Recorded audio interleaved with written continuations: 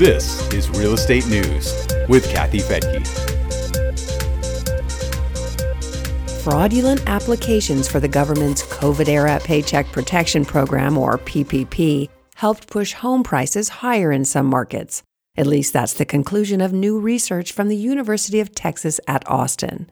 It says that fraudulent PPP loan recipients increased their home purchase rate more than non-fraudulent loan recipients, and that corresponded to higher home prices. I'm Kathy Fettke, and this is Real Estate News for Investors. The research paper shows that home price growth was much faster in areas with a high amount of, quote, suspicious lending per capita, unquote. In other words, areas with higher rates of loan fraud correlated with fraud recipients who also bought property. They may have increased prices due to competition among well-funded buyers, or maybe because it was easy to spend a little more money on a home with, quote, easy money. So what was the estimated size of this impact? Well, the report says at the zip code level, house prices in the high fraud zip codes increased 5.7% more than in low fraud zip codes within the same county.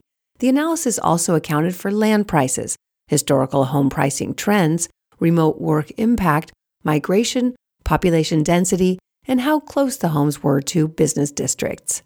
The PPP loan program distributed more than $793 billion from April 2020 through May of 2021.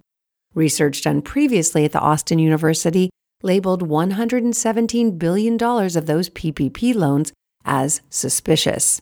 Study co-author and professor of finance Sam Kruger says, the fraud was highly concentrated geographically, and because of that concentration, there may have been spillover effects in some of those local areas. Government data shows that home prices rose 24% nationwide from November of 2019 through November of 2021. Many factors contributed to those high prices, including remote work, migration from crowded urban areas, and a desire for larger homes with yards. But this new research says that money handed out by the government to help business owners retain employees may have contributed to home price growth. Kruger says this is a very specific type of stimulus that injected cash into certain areas, and it seems to have played a pretty significant role. The report also blamed lax loan standards among fintech companies, which had a higher rate of fraudulent loans than traditional lenders. It also suggested that social media was used to spread the word about getting fraudulent loans from those fintech loan providers. In a zip code map of the country, areas where much of this fraud occurred was along the Sun Belt, as you might expect. If you'd like to read more about the study and check out that map, you'll find links in the show notes at newsforinvestors.com.